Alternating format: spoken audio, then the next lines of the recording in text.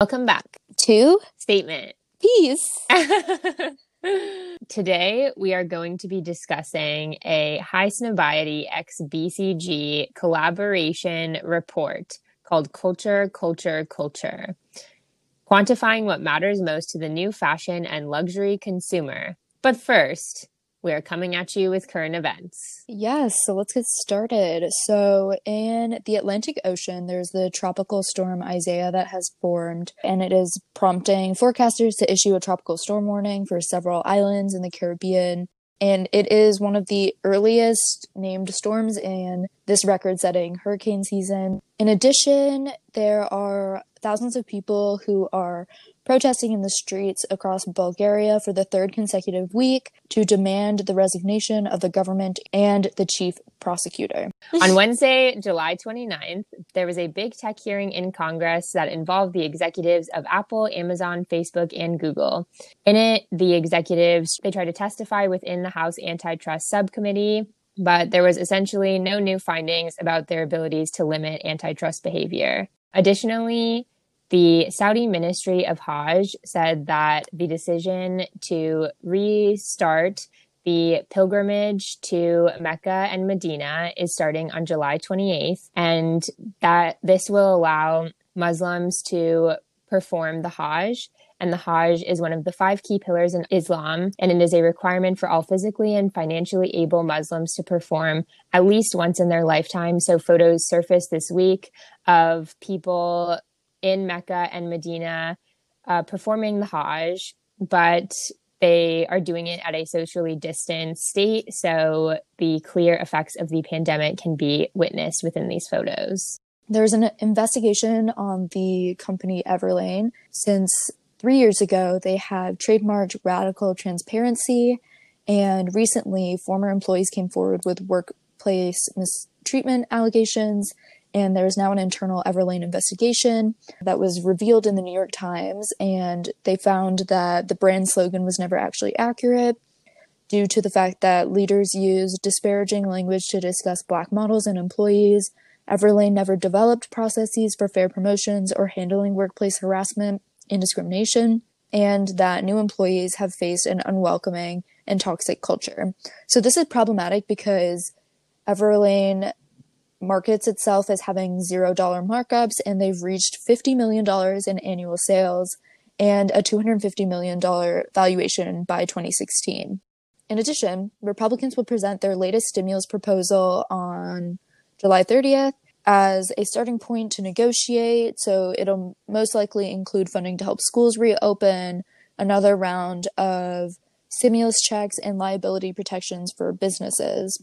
Additionally, 2 days ago, on July 28th, Fenty Skin dropped their first 3 products: Total Cleanser, which is $25, Fat Water Pore Refining Toner Serum, which is $28, and the Hydra Visor Invisible Moisturizer Plus SPF, which is $35.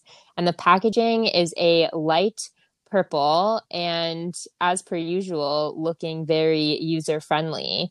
And I love the campaign with A$AP Rocky, Lil Nas X, and Rihanna, of course. Today, we will be discussing the emergence of the new fashion and luxury consumer, highlighting specifically Highsnobiety white papers that have come out in 2020 as well as 2018. The most recent one, which was a collaboration between Highsnobiety and the Boston Consulting Group, specifically highlights things like how COVID has impacted the new fashion and luxury consumer, and we will be overall investigating how the luxury fashion market is really becoming a part of a buy into the culture as a growing number of consumers vote with their dollar. Just a quick explanation on what Highsnobiety is. It's a German-based streetwear blog, media brand, and production agency that was launched in 2005, and it covers trends and news and fashion, art and music and culture. The main office is located in Berlin, and then they have additional offices in London and New York. So on page 5 of the 2018 Highsnobiety paper titled The New Luxury by Brian Trunzo, Gian De Leon, and Emily Dreesen, there are guiding questions that we are going to try and answer ourselves with the help of these Highsnobiety white papers where they additionally explore these questions. So the first question is, what is the new luxury mindset? So I think what is the new luxury mindset was well answered in the 2020 paper. And I think that it's especially relevant because Highsnobiety and BCG made sure to reconduct their surveys after the onset of COVID in the United States. So they are indeed preferences and a reflection of consumers' mindsets, even in the COVID economy. And I think in terms of what is the new luxury mindset, this is particularly answered in a desirability matrix that is shown in the 2020 Highsnobiety report. And so this new luxury mindset can be seen within the idea that younger millennials and Gen Zs desirability for the luxury market is timelessness of the brand, curation of assortment, bought by friends and community, emotional connection to brand, worn by key opinion leaders and stylish personalities, and creative partnerships. So these concepts were recognized by Highsnobiety as passion drivers. In other words, attributes that encourage desirability with a proven significant impact on passion towards a brand. This represents a true dichotomy when comparing the desirability of previous consumer mindsets when it comes to the luxury market, because when they look at other traditional markers of luxury, such as product value, unique product style, quality, sustainability, status signal, and limited editions, none of those concepts were seen as a passion driver for Gen Z and younger millennials. So when looking at the traditional markers of luxury, this being product value, unique product style, quality, sustainability, status signal, and limited editions, only older millennials and younger millennials recognize status signal as a passion driver, and only Gen X recognized quality as a passion driver. But Gen Z recognized none of these traditional markers of luxury as a passion driver. So to answer the question, what is the new luxury mindset? I think that these papers represent the idea that the new luxury mindset is this idea of cultural credibility and the idea that consumers try to vote with their dollar, align with brand voice and brand story, because their passion drivers are things like emotional connection to brand, creative partnerships, bought by friends and community, etc., and all of the other aforementioned attributes of cultural credibility. Mm-hmm. I agree. And I think something that the 2020 paper and both the 2018 paper bring up is that this whole paradigm of what luxury is shifting from exclusivity to more so inclusivity. So luxury definitely is seen as more democratic, in my opinion. Obviously, it still comes at a cost, but it's more closely aligned with knowledge and access as opposed to cold hard cash, especially when you're thinking about things that have kind of like a cultural component to it, or come from a rare collection, or are seen as limited edition. I think that drives a lot of luxury items in today's generation. And to reference to exactly what you were talking about, Catherine, I feel like you're so right in that millennials and Gen Z are shifting away from that traditional definition of what luxury may be. You can even see that with department stores. I feel like department stores tend to tailor their products and brands that they buy to the majority of the populations that shop at those stores, but they don't necessarily have these like smaller companies or rare items that Gen Z and millennials are buying into. And I think that's where you can kind of see like the failure of Barney's and Neiman Marcus, because they don't have those lines. And I know some department stores such as Nordstrom and Bergdorf Goodman have tried to do like pop-up shops, or have tried to have younger people come in to create this collaborative nature that you may see in smaller individual companies, but it still isn't very prevalent. It should be interesting to see if larger department stores will be able to keep up with this changing definition of luxury. Right. And in the 2020 report, they quote Virgil Abloh at one point, who is the creative director of men's Louis Vuitton and the founder of Off-White. And he says, it used to be top down, with brands which were holier than thou, debuting ideas that would go down into the stream. In the last 5 years, there's been a sense of empowerment to reverse that flow and send things back up. It's a consumer revolt. And at the center of this is the internet and social media. So as you mentioned, I think department stores and previously recognized mainstream actors in trend setting are now having to accustom their usual practices to this consumer revolt, and the fact that they are no longer the trend-setting players, but in fact influencers and people who are cultural pioneers, as Highsnobiety references them, are in fact becoming the trendsetters. Yeah, exactly. And I think in the 2018 report, they have a statistic that states 45% of the luxury market is set to be made up of Gen Z and millennials by 2025. And in 2017, these generations combined for 85% of all luxury growth. And by 2020, 50% of all global luxury consumers will be younger than 30 years old.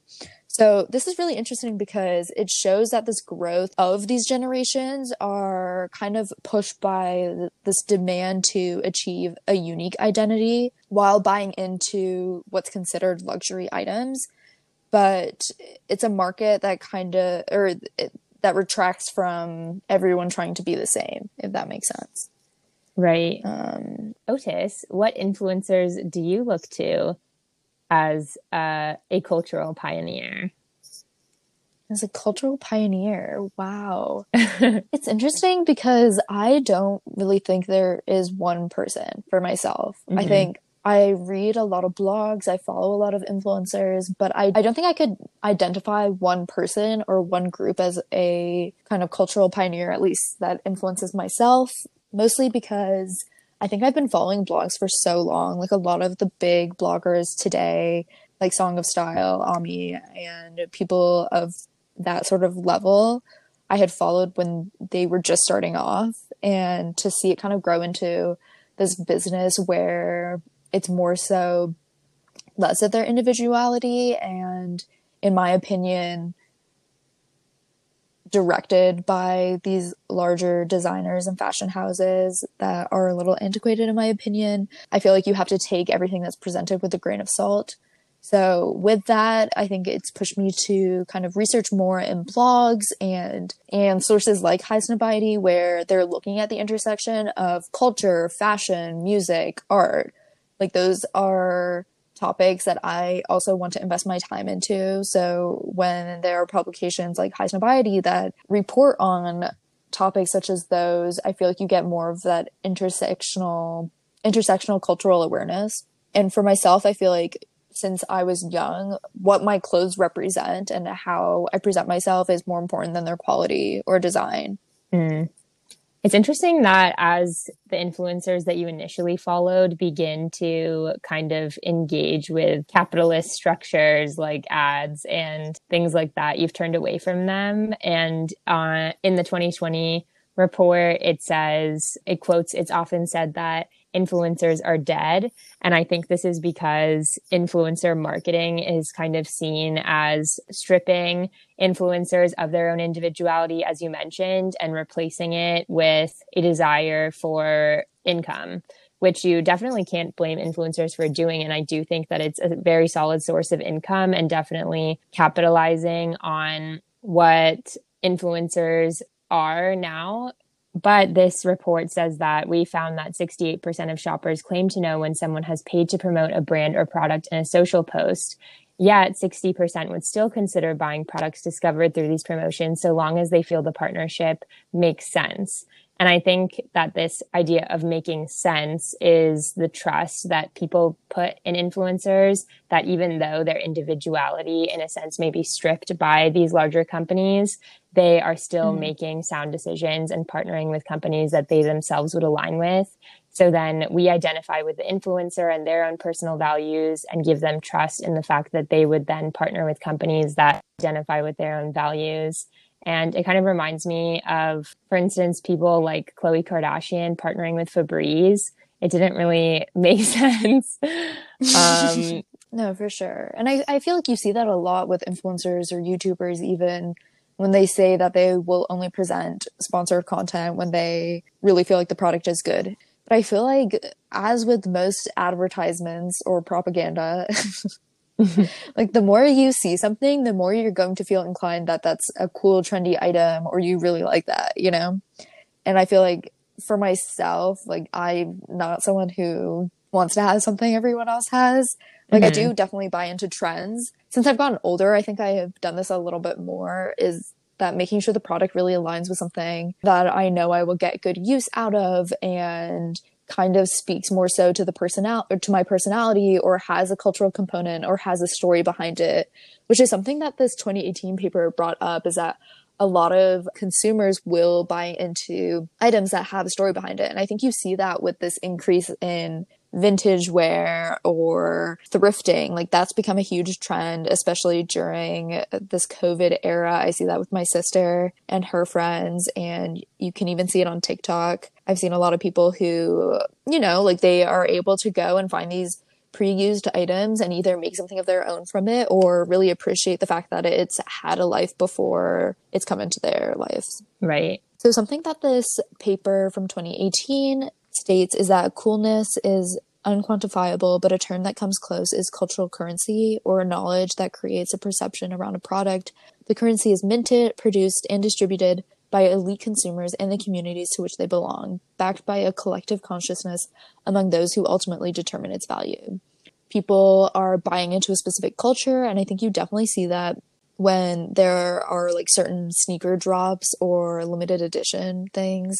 Like, for example, this paper brings up this sneaker that is an undefeated X Nike Air Max 97 sneaker, which was released exclusively at ComplexCon in Long Beach, California. Now it currently trades for 330% over that price on sneaker resale platforms such as StockX. So even though that they were releases of two similar but still limited edition versions earlier that year, that colorway remains one of the most sought after, simply because of its scarcity and the culture behind it. So one of the other questions asked and answered in the 2018 white paper is why early adopters are cashing in on subcultural knowledge. So how do you think that plays into what you just mentioned, this idea of the subculture? Like, it's this whole notion that is explained throughout this paper that it's knowledge and access versus the actual cost. And I think you see that in a lot of things, like merch from specific concerts and stuff like that. It has this whole story behind it, or like you had to be there kind of thing. There's that more of that experiential factor, which is brought up later in the paper, where it's more like people buying into these experiences rather than just buying material items. So when you have something that kind of has that story behind it, or has that culture behind it, or has even like a specific event associated to it, people know that you have the knowledge and access. Okay, so in the 2018 article, they say that with the totality of recorded human knowledge in our pockets, anyone can figure out how to manufacture or obtain an expensive or exclusive product.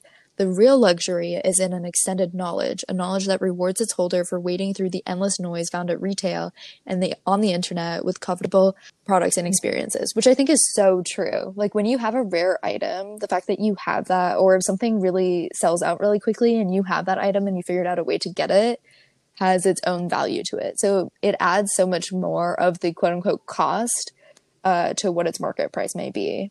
Right. And I think that the people who are able to cash in on that subcultural knowledge are coined as innovators in the emerging group of cultural pioneers. And so in the 2020 report, they go through this cycle of the adoption of ideas and trends, which is innovator, early adopter, early majority, late majority, and laggards. And I actually studied this in a paper that I wrote at the institution of Wellesley College through an artificial intelligence course that I took last semester, my final semester before graduating. So I wrote a paper called AI, Aqua, and More, Examining Artificial Intelligence and Fashion Trend Forecasting. And in it, I described a concept coined by Everett Rogers in 1962 in a publication called The Diffusion of Innovations. And in it, he cites the same thing that Highsnobiety was talking about, where we go from innovator, early adopter, etc. In my paper, I wrote that according to the diffusion of innovation theory, trends begin with the innovator, who comprises approximately 2.5% of the population that deviate from the mainstream, craft unconventional ideas, and either become revered by mainstream society or fade into obscurity. So then, following innovators, early adopters then take on the trend. And according to the study conducted by Jonathan Openshaw for Mr. Porter, these early adopters comprise comprise 13.5% of the population, and they are traditionally recognized as the trendsetters. And they are not the original cultural pioneers because those are the innovators, but they are seen as more taking on the trendsetter role. And then 34% of a population is generally the early majority, which then begins popularizing the trend. And following that, another approximately 34% of the population comprises the late majority, which is the next demographic of the population to partake in the trend. But these consumers tend to take part in self-conscious, yearning to be accepted behavior. And then finally, trends are acquired by laggards, which compose 16% of the population. And laggards will accept trends only when they have become recognized as commonplace and traditional. And by the time laggards adopt a trend, it's usually a signal that a new trend is coming. Wow, I relate to this so much. To put it in more, I guess, a personal anecdote, I feel like you definitely see things at the higher level of like smaller companies create a really cool item. It's probably really high cost because it's high quality and they're making a smaller quantity. And then from there, you then maybe see larger designers and fashion houses create a similar product because they notice the traction that these smaller companies are creating. And then from there, you see it in more mainstream, such as brands that are in-house for Nordstrom, let's say, or Saks, whatever it is. And then from the department stores, I think it goes into more fast fashion. And even from there, I feel like you could get translation into what I would see as cheaper fast fashion, but with more like traditional values, such as lines that you would see in Target or Walmart, of that sort. Right. And you can even see it on your like Instagram or something. Like when I see something that I've been eyeing for a really long time, within 2 years or something, if it picks up a little bit, then you'll see it on Zara or Pretty Little Thing or whatever it may be at such a reduced cost. But I can't tell if the design, or the initial intent behind the item, and maybe this is just because I put too much importance on the actual like story behind things, and the value of it. I don't know if that stays intact once it gets so downstream. What kind of trends have you noticed that specifically with? Well, more recently, I've been eyeing the skirt from this small company called Orson Iris, which is a smaller company based out of Brooklyn. They've kind of picked up in the past couple of years because celebrities have been seen wearing their clothing, such as Kylie Jenner a couple of years ago, Emily Ratajkowski, and then they had one top that definitely took its toll on the influencer circuit. But yes, it's extremely expensive, but very well constructed. I feel like it's pretty unique. And then the other day, I was just scrolling through my Instagram and see an Instagram ad for Verge Girl, which is another fast fashion company based out of Australia. And I was like, oh, this is interesting. Looks so similar. So I go through Verge Girl on what's new there, and then I look at the skirt and it's it's just a disgrace to the initial design. It's interesting that you mention this kind of partaking in the subculture yourself, because this 2020 report also says that 27% of Gen Z and 23% of millennials now identify as creative, growing from 22% and 19% respectively compared to 2 years ago, which is referencing the findings in the 2018 report. So they're increasingly being seen as creative. And I think that your story with this skirt exemplifies that, because you take part in the creative aspects of pulling at all of these various brands and understanding the brand voice and brand story, and really taking part in what the 2020 report cites as brand equity, which is this idea that the impact of consumers themselves can be seen within the umbrella of brand equity, where there's equity between the consumer as well as the influencers that partner with the brand and the brand designers themselves. No, definitely. And I think it's less so about what luxury used to be, where it's shared status, but more so shared values. So one of the other questions that relates to this is how mass consumers are willing to pay a premium to feel included in the cultural conversation. So in that way, what kind of premium do you feel like you have had to pay or have been willing to pay in order to involve yourself in that cultural investment and research.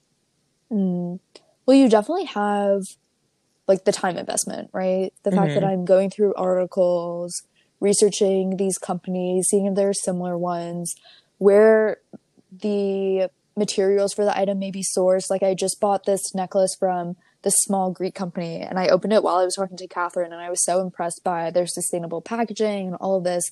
But all of the pearls are all sourced in Greece, and then there are two women who just make the necklaces.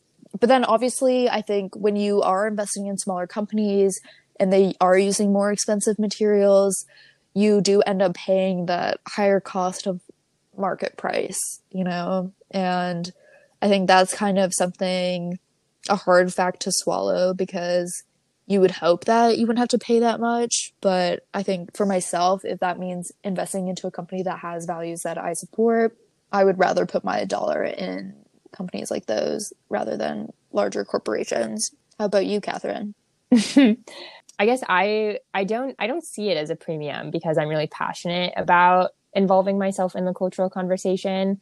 I mean, I used to think of spending time on social media as a really frivolous task, but as I've embarked on this journey of founding my consultancy as well as hosting this podcast, I've notice that my consumption of social media knowledge and just general consumption of subculture and mainstream culture has really been informing a lot of the decisions that I've been making as I move forth with creating my own content and company. So I don't see it as a premium at all, but just a task that I really enjoy taking part in. And usually when I choose items to buy, I don't make a conscious effort to be inspired, but I try to find things that inspire me. Like for instance, I was inspired. I was really inspired by the fembots and Austin Powers. And I tried to find a dress that emulated kind of the theme. I didn't want it to be quite so risque, but I wanted there to be a lot of pink and fluffiness and a lot of eccentric other details that I really like what I wear to have. And so I ultimately couldn't find anything, and I decided to just sew my own dress from scratch. I went to Joann's and bought a bunch of fabric and got zippers and accessories of white fluff, and I put them together. And it wasn't the most seamless looking dress, but I was really proud because it probably took me 24 hours worth of labor to create it. And I wore it to our society formal. And it was what I had envisioned exactly for the idea. So that kind of premium, I guess I'm willing to pay, but I don't see it as a premium so much as following my passion. I'm ready. New vibes. Into the next question, which brands are capturing youth consumers by turning aspiration into inspiration? So do you have any other brands that you particularly identify with that you think bring you inspiration and aspiration? That's interesting because I'm not one person who buys a lot from one brand. I actually don't like when a lot of my things are from one place. And I was even like this when I was younger. Like I would think of one fashion item or one piece of clothing that had specific attributes and then look for that across the board, which is interesting. I don't think I really buy back from a lot of companies. Yeah, I don't think there's any brands that I personally have invested in.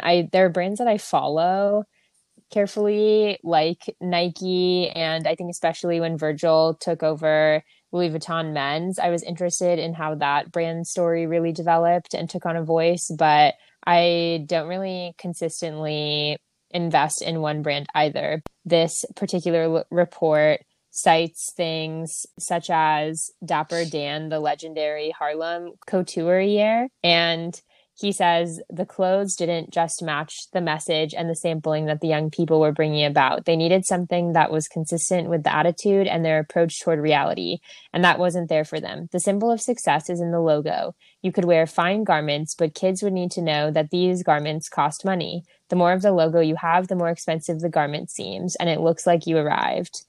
And I think this is really interesting because it kind of plays into previous episodes' content in that there's a lot of trends that are rooted in Black culture themselves, and Logomania is one of them, due to Dapper Dan's proliferation of the idea of Logomania. And he is a Black creator himself. And so it's cool to see now that these are being studied and observed within the idea of the new and luxury consumer. And I think that the fact that it's rooted in Black culture is a big part of its brand story. So as consumers are increasingly investing in brand stories and taking part in this brand equity, this is an especially important piece of the puzzle. So this kind of plays into the very last question about how physical retail and e-commerce are playing off each other's strengths. I think as this COVID era has kind of taken place and we're living through it right now, there has been the presence of online fashion shows. So that should be interesting to see after things get back to a normal pace, what resulting change will look like, because I think these online shows created a lot more access and that people could go to these shows from wherever they are. And I know some shows showed more of the background or more of the behind the scenes and every step along the way to create a fashion show. This whole idea of blended retail experiences, like I know some companies have created this really curated brand online and through magazines. And then you will get certain pop-up shops. Like me and Catherine last summer went to Louis Vuitton, or Virgil Abloh's Louis Vuitton pop-up shop in New York City. What are your thoughts, Catherine? Well, did you attend any of the fashion shows, any of the virtual No, fashion I didn't. shows? Neither did Mm-mm. I, but I think it's like interesting that you and I are both interested in fashion, but we didn't. I mean, I saw like small clips of it on social media, but I think it's mainly the models will. I'm actually looking at Derek Blasberg's YouTube's first virtual fashion show right now. It's the CR runway with MFAR, fights COVID-19, fashion unites, hashtag with me. And so they have different models who film on their iPhones, it looks like, different pieces, and then they just walk forward in the piece of clothing, do their usual model walk, and then walk back. But I think people aren't as inclined to watch this because it doesn't have the allure of being in the front row and seeing the attendees of the show and seeing the models in Mm-hmm. person and the whole pressure of putting a show together. And so I Mm-hmm. think when people have these online shows, there's not as much of an appeal. I mean, if you're a fashion buyer and using these shows for that reason and just to see the clothes, then it is still very useful.